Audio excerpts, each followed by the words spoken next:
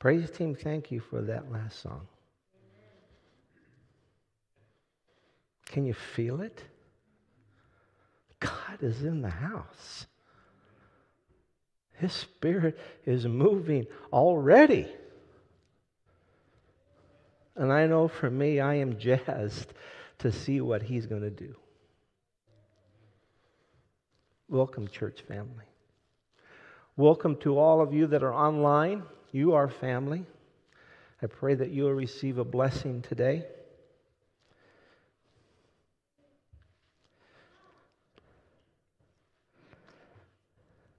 A lot of you know my story. I was raised in a small town of Grandview, about 40 miles from here in the Yakima Valley.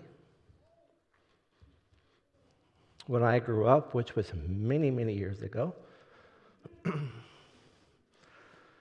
I'm going to talk about a time over 60 years ago. Because in Grandview, it was in the middle between Prosser and Sunnyside, 7 miles each way. But when Mom said, kids, we're going to go to Sunnyside today, that was a treat. 7 miles. And look at us today. But boy, we got excited when it came to just going to Sunnyside to go shopping. But what really got my heart patting was when Dad and Mom said, okay, this Sunday afternoon, we're going to Yakima. Oh man, the big city. I had 2 older sisters. They were 5 and 7 years older than I. I thank the Lord for them. But when we got to Yakima, as some of you may remember the old country store in Union Gap, there we go. That seemed to be the place where we landed first. And normally at the beginning, my mom would take the girls. I would be with Dad, and we say, we'll meet you back at so-and-so in about an hour or so. I didn't want to shop for dresses. I didn't want to look at shoes. Not with my sisters. Dad and I were going to look at men things, tools, sports. At that time, I can be honest with you, I cannot remember his words. But I am sure as I'm standing here, because I know my dad, he would have said, Fred, take my hand. I don't want to lose you. Fred, take my hand because I want to keep you safe as we go through this huge store. And I would take my daddy's hand. And we go shopping. I never thought about that at that age, maybe 3 or 4, I'm not sure. But I remember those moments. And it really hit home when I became a dad. And I had 2 sons. Little Charlie, Joshua. And we would go shopping far much more bigger than the old country store. But I find myself as a dad saying, Charlie, take Daddy's hand. I don't want to lose you. I want to keep you safe. Josh, take Daddy's hand. And you know what? They did. They didn't fight me. They didn't put up a battle. They relinquished right up front, took my hand.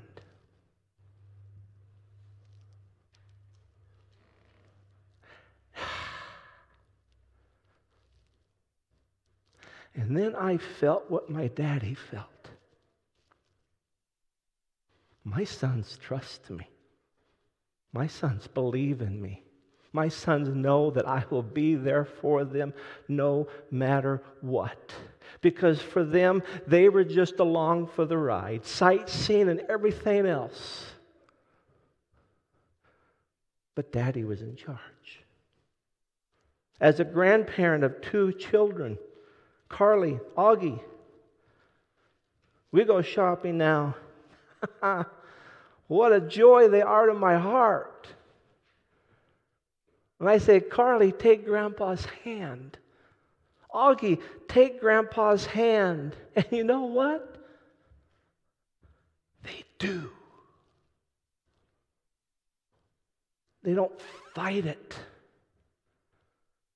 They take my hand, and you know what that does to Grandpa? The same way it did with my boys. Today we're going to experience, I believe, with the opportunity of our daddy, our Father, when it comes to trusting Him.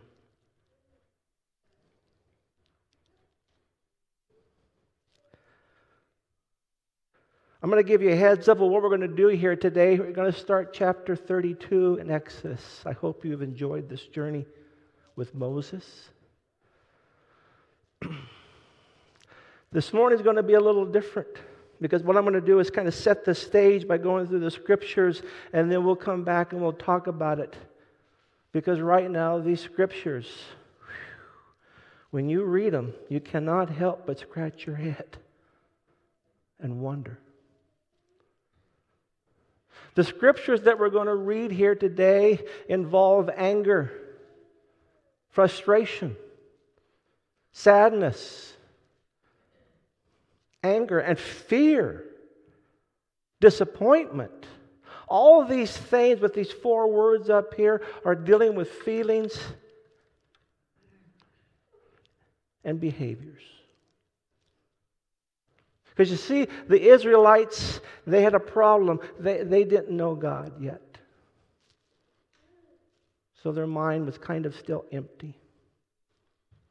But when you look at this text that we look at today, it's almost a perfect case study for a human psychology class case study. Right there it is. When we read it today, there is such a broad spectrum of emotions and feelings and things that transpire here that really boggle your mind.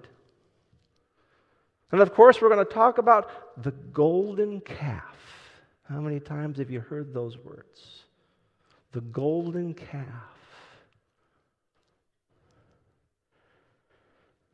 You may be looking over here wondering, what in the world is that?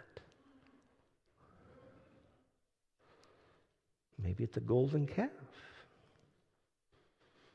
Because really, a golden calf is anything that may take God's place in your heart. That's the simple definition. Anything that takes place in your heart over God. In fact, the questions that we have to address today is, what are your priorities? And where does God fit in your priorities? Is He listed at the top? Did He make the top 10? Priorities are crucial.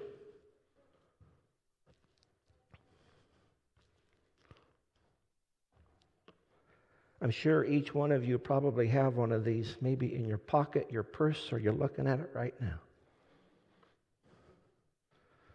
This can be a golden calf. Yep.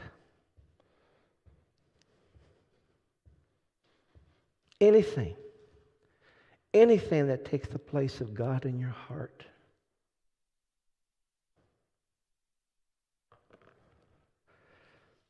So this morning, before we get started here, let's talk to our Father. Father, I thank You for this moment. I thank You for this time here, that You provide opportunity for us, Your children, to come here to be with You, to be in Your presence. Because to hearing that song, the sermon really is, Father, all we want is You. We come here this morning for You, not me, for You.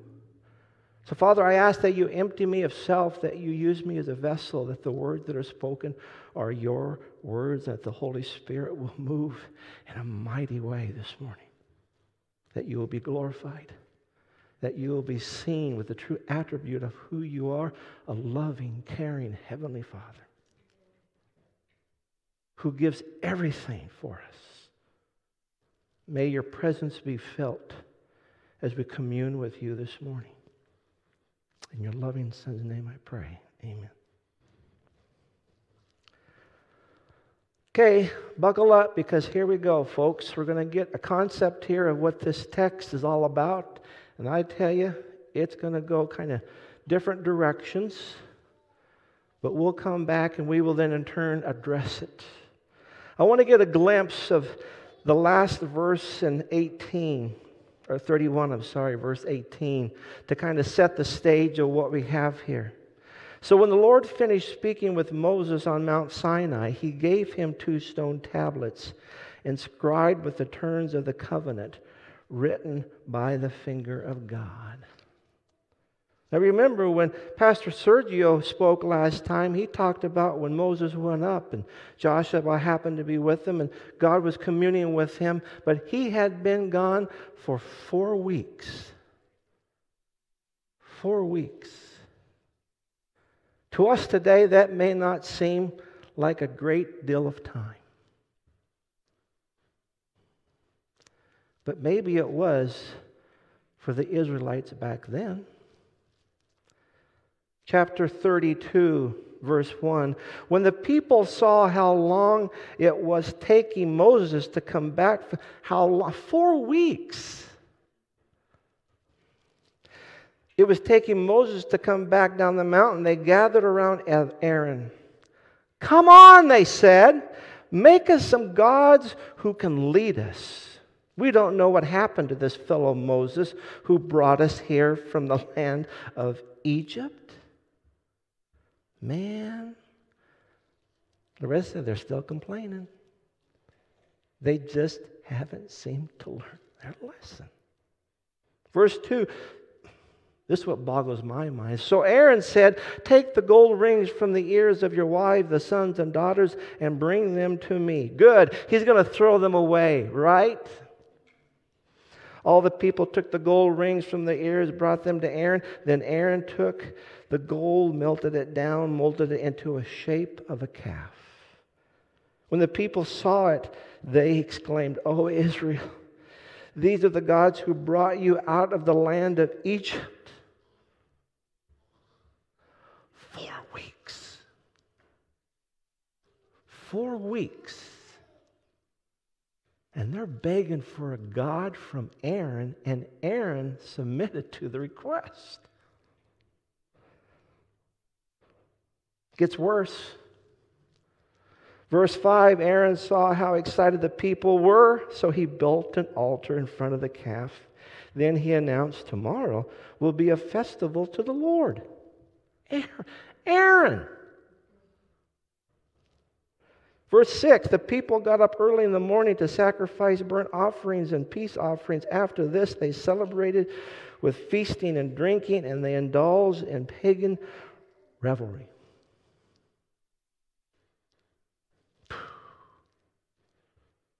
I'll be honest with you, when I first got this text to preach on, my intention was to go, let's look at golden calves. Let's see what golden calves we may have in our lives. But I'm going, why should I? You already know it. We have them. Why? We're sinners. We're sinners. We're not perfect. We need God's help every minute of every day. So yes, golden calves do accompany us. But the thing is, the question that needs to be asked when you read those texts, what happened, children? What happened? Their whole behavior changed. Everything they did was based upon what they wanted, their feelings. They wanted a God that they could worship. Forget about this God that brought them out of Egypt. Forget about the God who took care of them in the 10 plagues. Forget about the God who helped them go through the Red Sea on dry ground. Forget about the God who gave them a light and a cloud for shade. Forget about the God who fed them with manna and quail. That just wasn't enough, I guess. Because you know what? 4 weeks went by, and God and Moses wasn't there. So therefore, they must have abandoned us. 4 weeks.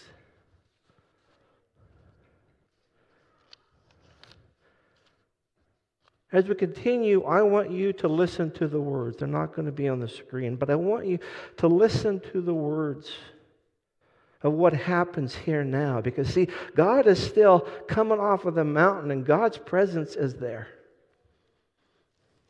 I want you parents and everybody to put yourself into the position of asking, who do I draw closest to here? God? Moses? The children? Who do I resonate with? Because we're going to see a picture of God. But then again, too, God is our Father. And so parents, I want you to listen on the fact of you as parents and how you've had to relate with your kids, even when your kids rebelled against you, choosing to do their own thing, not doing what you asked them to do. It happens. We've been there. We all have. So if you want, close your eyes, but picture with me in your mind what it must have been like for Moses and God as they were coming off the mountain. The Lord told Moses, "Quick, go down the mountain. Your people whom you brought from the land of Egypt have corrupted themselves. How quickly they have turned away from the way that I commanded them to live. They have melted down gold and made a calf, and they have bowed down and sacrificed to it. They are saying, 'These are our gods, O Israel, who brought you out of the land of Egypt.'" Now God is telling Moses this. Moses was kind of responsible for them. He was their leader, but God is seeing what's taking place at the bottom of the mountain. Moses hasn't seen it yet. And God's going, "Those are my children." Then the Lord said, I have seen how stubborn and rebellious these people are. Now leave me alone so that my fierce anger can blaze against them. I will destroy them. Then I will make you, Moses, into a great nation. I don't want to make light of this, but come on, parents, how many times have you been so frustrated with your children? You go, "I just want to kill them. I want to start over." Come on. It happens. Do you love them? By golly, you do. It's just that stubbornness, that rebellion, that choice that they know better than I as the parent of what's best for them. Because you know what? Kids know everything. I've been told that 100 times. But Dad. So put yourself in the position of God. These are these rebellious kids of His. Thrones of them. Over 2 million of them.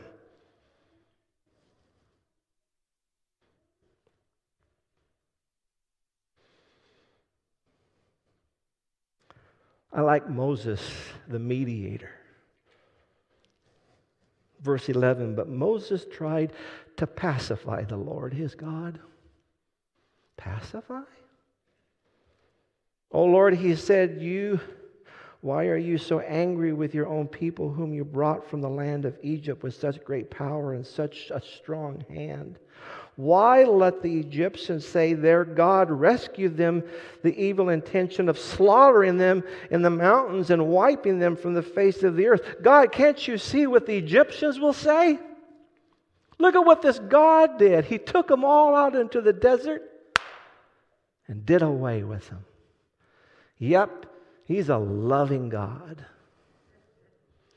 See, Moses is pulling everything out. God, have you seen this? Have you looked at it this way? See, sometimes God loses perspective. That word perspective has been crucial to me here this last year. I need to see the right perspective, and half the time I see it wrong. It's God's perspective that I call upon, but boy, was Moses amazed when God's perspective was, let's just get rid of them. Moses didn't even have God to call on for help. But he hung in there. He hung in there. Just as you parents realize you don't give up, do you? You hang in there because they are your children that you love.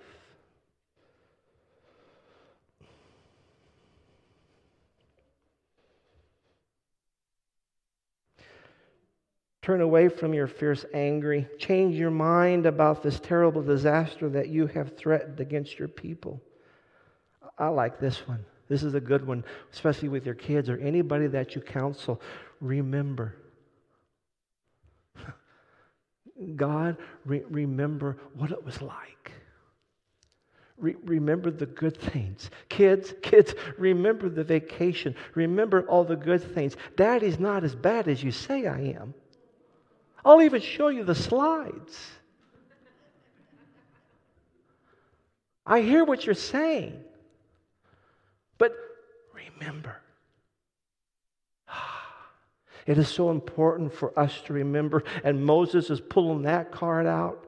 Remember your servants Abraham, Isaac, and Jacob. You bond yourself with the oath to them, saying, I will take your descent. Oh boy, he's now throwing, you made a promise, Lord. You made a promise. I will make your descendants as numerous as the stars in heaven, and I will give them all of this land that I have promised to your descendants, and they will possess it forever. Lord, you promised that you would be with them, that you would bless them. Them!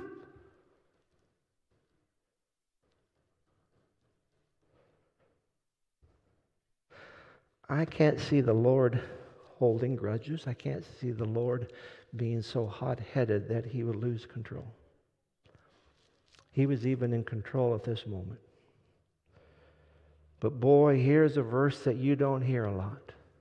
Verse 14, so the Lord changed his mind about the terrible disaster that he had threatened to bring with the people. But Pastor, I thought the Lord never changes his mind. But that shows to me that this God is a very relational God. This God is a very personable God. This is a real God with emotions that can experience, and he did, the anger that welted up within him.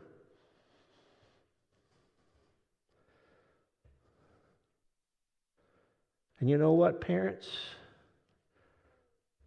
I haven't killed my kids, and I don't think anybody out here else has. But you have threatened. Because after we blow up and the dust settles, we see the errors of our ways and the words that we spoke, and we wish that we could pull them back, and we just say, I'm sorry. I'm sorry, kids, that I behaved that way. And God himself changed his mind. Then Moses turned and went down the mountain that he held in his hand the 2 stone tablets inscribed with the terms of the covenant. They were inscribed on both sides, front and back. These tablets were God's work. The works on them were written by God himself. It says that he wrote it with his own finger. I would have loved to have been there to see that. God wrote these words with his own finger. 17, when Joshua heard the boisterous noise of the people shouting below them, he exclaimed to Moses, it sounded like war in the camp. Are you picturing this? They're coming off of the mountain. They're descending down. Because they were in pretty much, not a fog, but a lot of smoke on this mountain for 40 days. They're coming down to see the children. 18, but Moses replied, no, it's not a shout of victory, nor the wailing of defeat. I hear the sound of a celebration.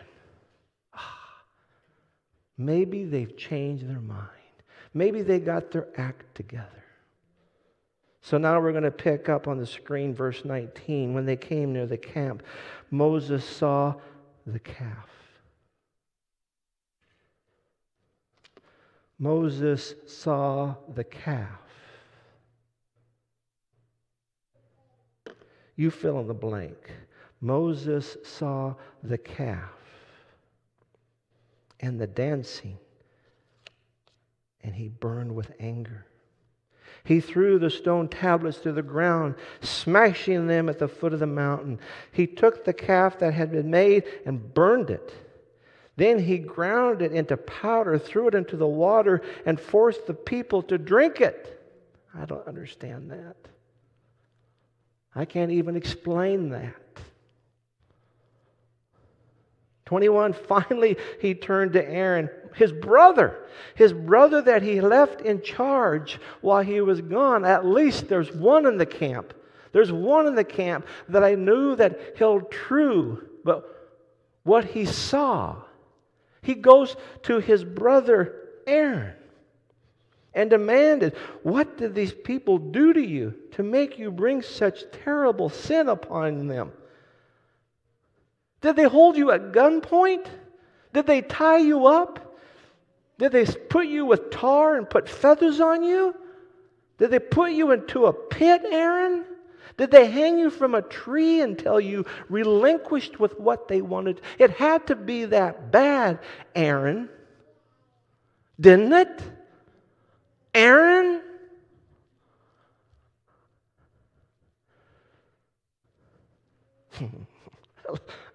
Aaron's reply,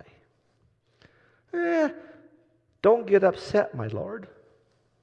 My lord? You yourself know how evil these people are. Come on, Moses.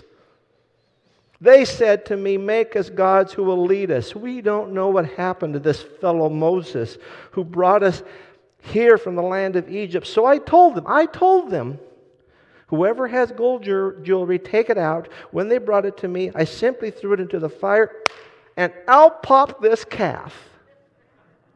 Come on, how many times have your children told you that? I did this, Mom and Dad, and out popped this.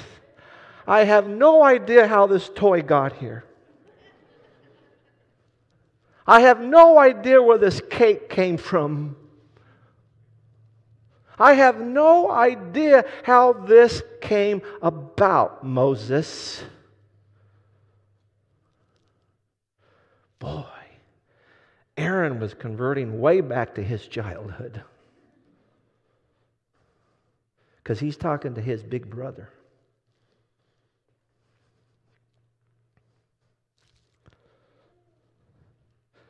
Verse 25, Moses saw that Aaron had let the people get completely out of control, much to the amusement of their enemies.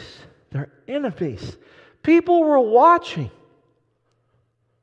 What a witness.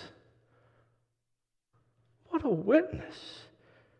So he stood at the entrance at the camp and shouted, all of you who are on God, the Lord's side, come here and join me. And all the Levites gathered around him. Yea, for the Levites. Let's give them a hand. Because they seemed to be the only one that had enough guts to come forward and stand on the Lord's side. When you look at that picture, what a dysfunctional case study it is. That's why human psychology would have a heyday with it. Because in order to be able to know truth, it has to be in the thought process, which is your brain. You have to know truth. And in knowing truth, you have a relationship that you believe. And God works with us in these two categories. thoughts and beliefs, that when we make decisions, it's based upon our thoughts that He works with us and the beliefs that He gives to us. But 99 times out of 100, people have a tendency to take a step back when problems arise, and they go back to this section of behavior. Behavior because their feelings were hurt. My sister, my husband, my wife, my kids, they did bad to me. So in doing so, this is why my behavior is the way it is. Many times I have sat in my office and I have to focus and talk to people and get them off of the behavior because they've completely lost sight. And the Israelites were no different. In fact, they knew of God, but they didn't know God. You go through the Scriptures, the Old Testament, 4,000 years, God is constantly trying to get them to know Him.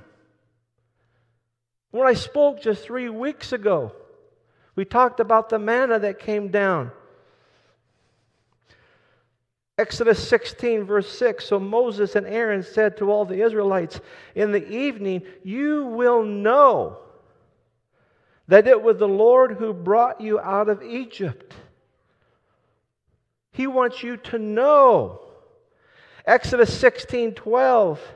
I have heard the grumbling of the Israelites. Tell them at twilight you will eat meat, and in the morning you will be filled with bread.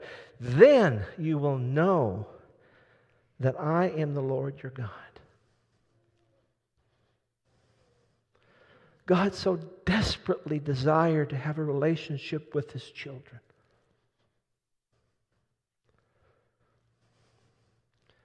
And when you read the Scriptures, it went everywhere. Highs and lows. Killings that you can't explain. Pictures you can't believe.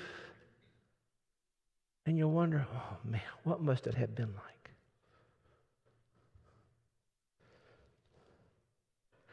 But it's important for us to know. To know.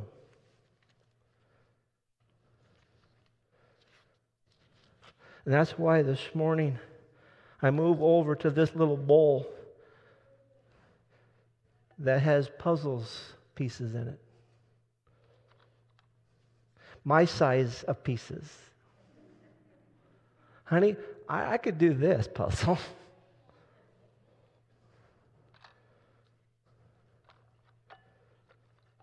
And the reason why I have this bowl of puzzle pieces is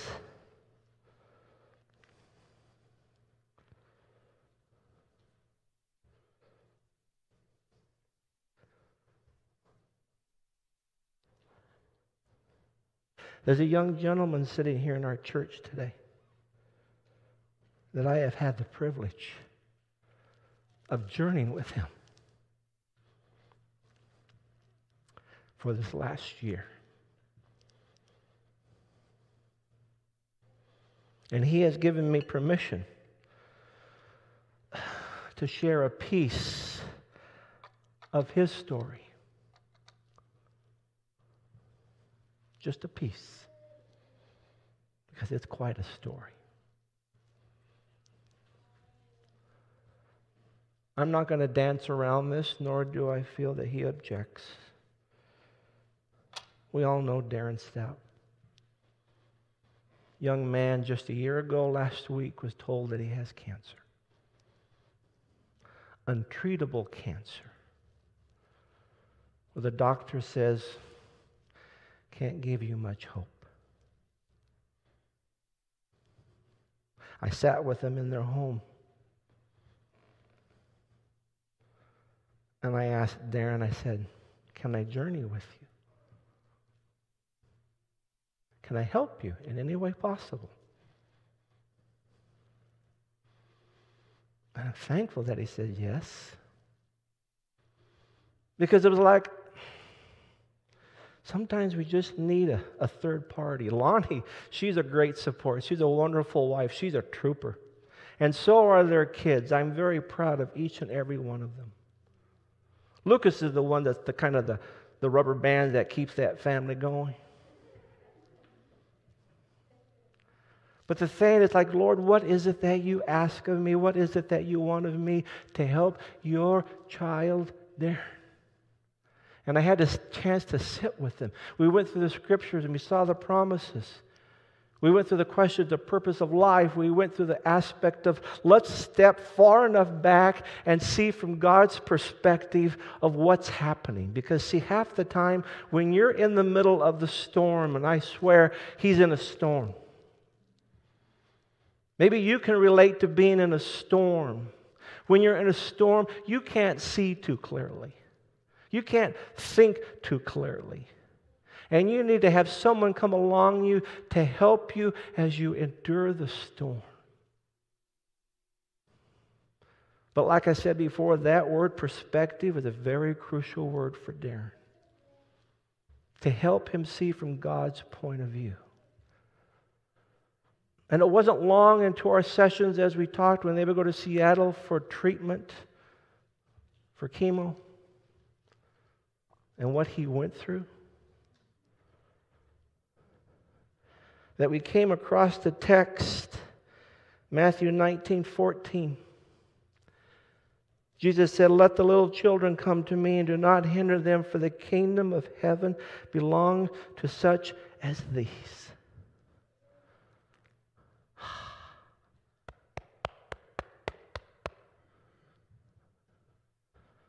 I have preached that verse for years. But it did not have as much impact as it did when Darren and I read it. Because the question that each one of us has, and I know for Darren, then what is it, Lord, that these children have that you want me to have so that I can have this eternal kingdom with you? Isn't that the equation? Come unto me like, Lord, I want to be like those children. I look at Lucas running around the house, and you know what? That's the kind of children God's talking to. Full of energy, ever-ready battery. Never runs down. But the thing is, children have trust and faith and belief, and they don't question the fact that mommy will feed them, mommy will clothe me, daddy will protect me. That doesn't weigh upon their mind that they lose sleep over. And so as we talked, it's like, is that what it is, Lord, you want me to be like?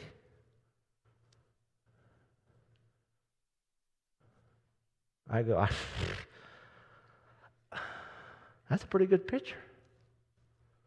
So as he would go on his sessions to Seattle, his doctor's appointments, I would only speak to him in word pictures. Darren, hold Daddy's hand. Hold Daddy's hand. He would come back and we would talk. How is it? Tired. Took a toll on him. But Fred, I held Daddy's hand. As the year progressed,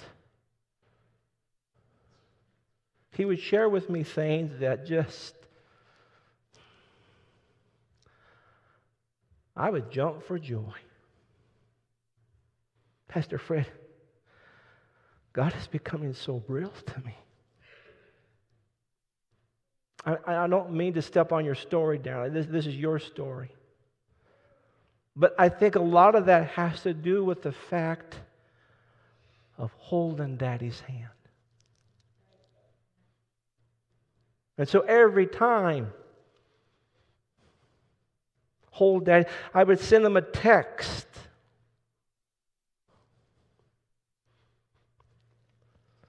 And finally, kind of put some meat on the word picture.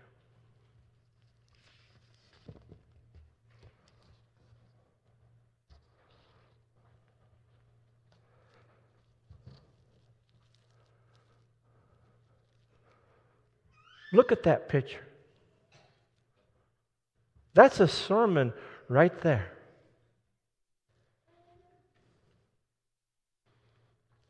That speaks loudly about trust, faith, surrender, unconditional love, relationships.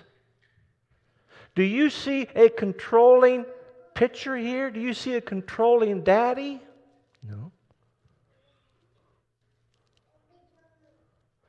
I can almost tell you that child may think that they have a pretty good grip on Daddy's hand, but you know what? Daddy's got a tighter one. And Jesus has a tighter one. We can't slip out of His hand because He loves us so much.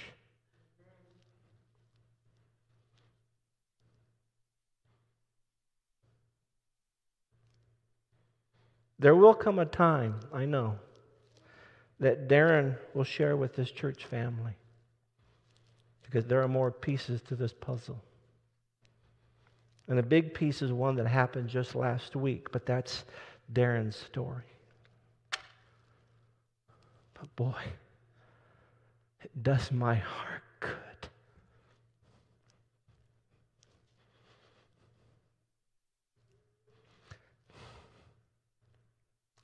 to see this young man acknowledge that God is real.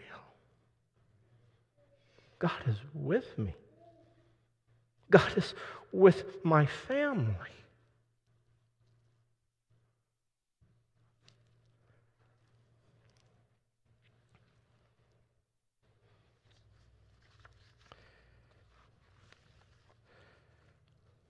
Darren doesn't know what the future holds. But I know that in his heart, and he shared with me, because I love these little quote pictures, and I showed one 3 weeks ago, and it said, you don't need to know where you're going if you know God is leading.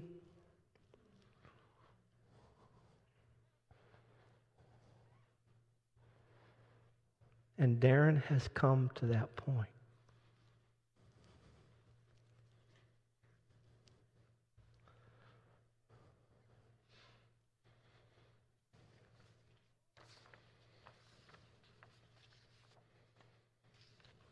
Faith is not believing that God can. It is knowing that He will.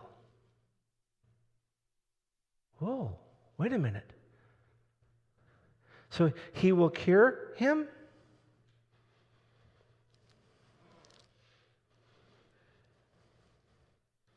Jesus talked to God in Gethsemane. I'm not real thrilled about the direction we're moving here, Father, so if you want to let this cup pass from me, I'll be more than happy. But not my will, Father, but yours. And Darren has come to the point of not so much asking for a healing per se. It's just, Lord, help me enjoy the journey that you are taking me on, because I know that you are in charge. That you're in charge.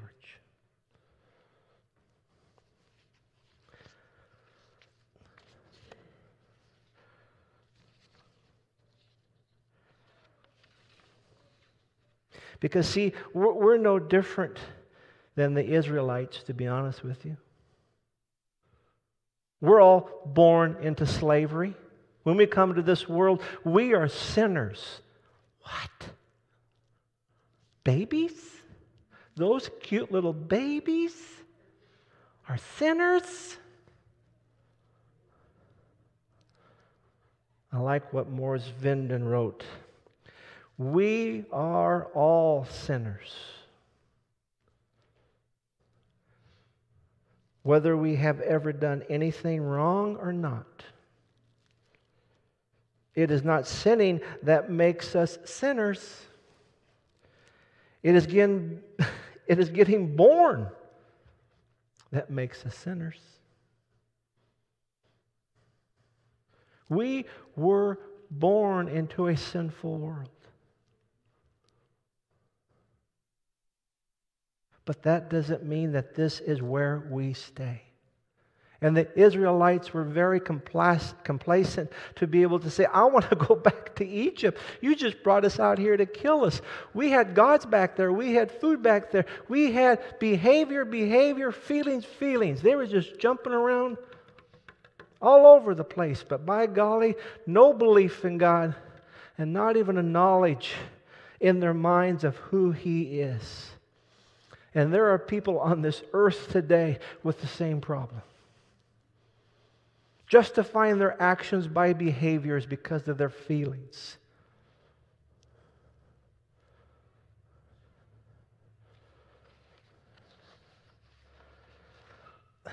As we come to an end here this morning, I want to share with you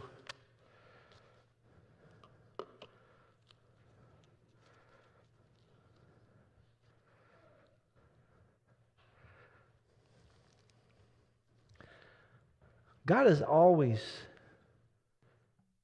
sharing to me. I can't speak for Sergio or Larissa, but I try my best to prepare for this moment to spend time with Him. But I find 9 times out of 10, Sabbath morning, He is still enlightening me, which is okay. So I'm sitting there with my best friend contemplating today's message. And over the sound system comes a song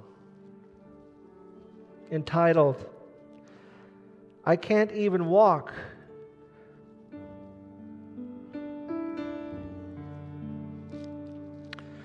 Without You Holding My Hand. It got my attention. I want to share with you just a few stanzas here. My brother, I want you to listen. Because it says, Oh Lord, I can't even walk without You holding my hand. The mountains are too high and the valleys are too wide. Down on my knees is where I learned to stand. Oh Lord, I can't even walk without You holding my hand. I think I'll make Jesus my all in all, and if I'm in trouble, on His name I will call. If I didn't trust Him, I'd be less of a man. 'Cause Lord, I can't even walk without You holding my hand.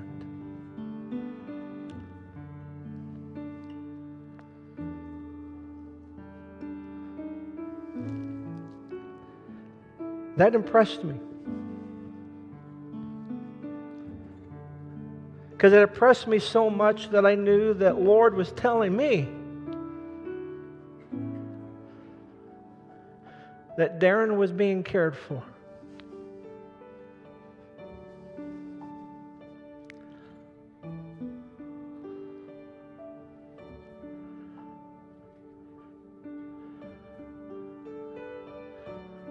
And I'm contemplating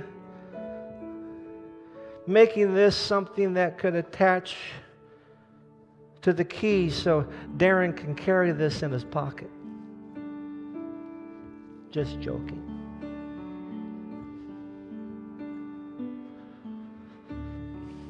But see, I know that he has this picture.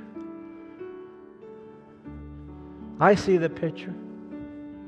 My prayer today is for you, church, for you, online church, for all of you who hear my voice.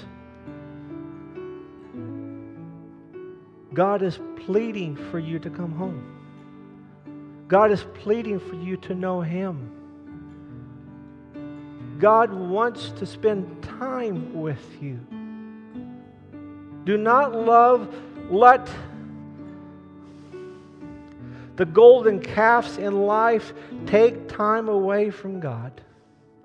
We have a tendency to choose that. And I'll tell you, the enemy has done a great job to distract us from spending time with God, hasn't he?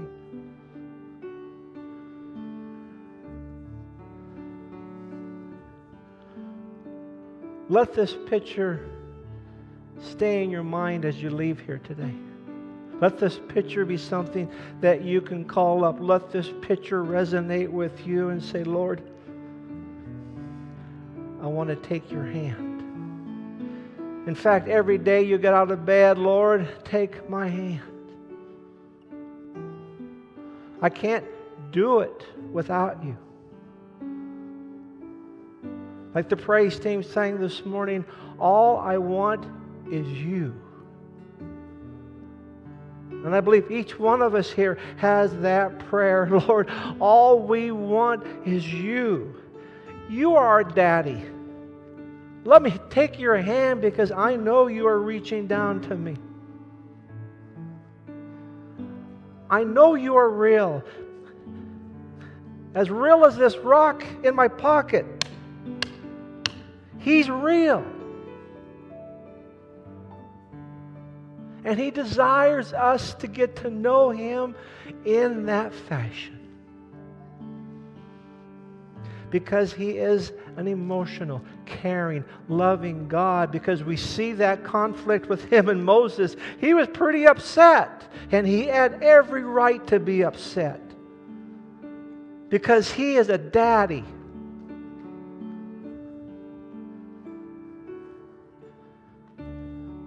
But the feelings don't govern His life. Nor does He let the behaviors govern His actions, because He comes back to the thought of, I love my kids. I believe that they are good. Even though they rebel, I love them. So when you leave here today, and the weeks to come or the days to come, take Daddy's hand. And let Him lead your life in a way that gives Him full control. Have faith in Him. Knowing that, yes, He hears what you have to say to Him, but He has the best course, the best plan for you that you could ever choose. It's silly for us to think that we can do something better than what He has for us.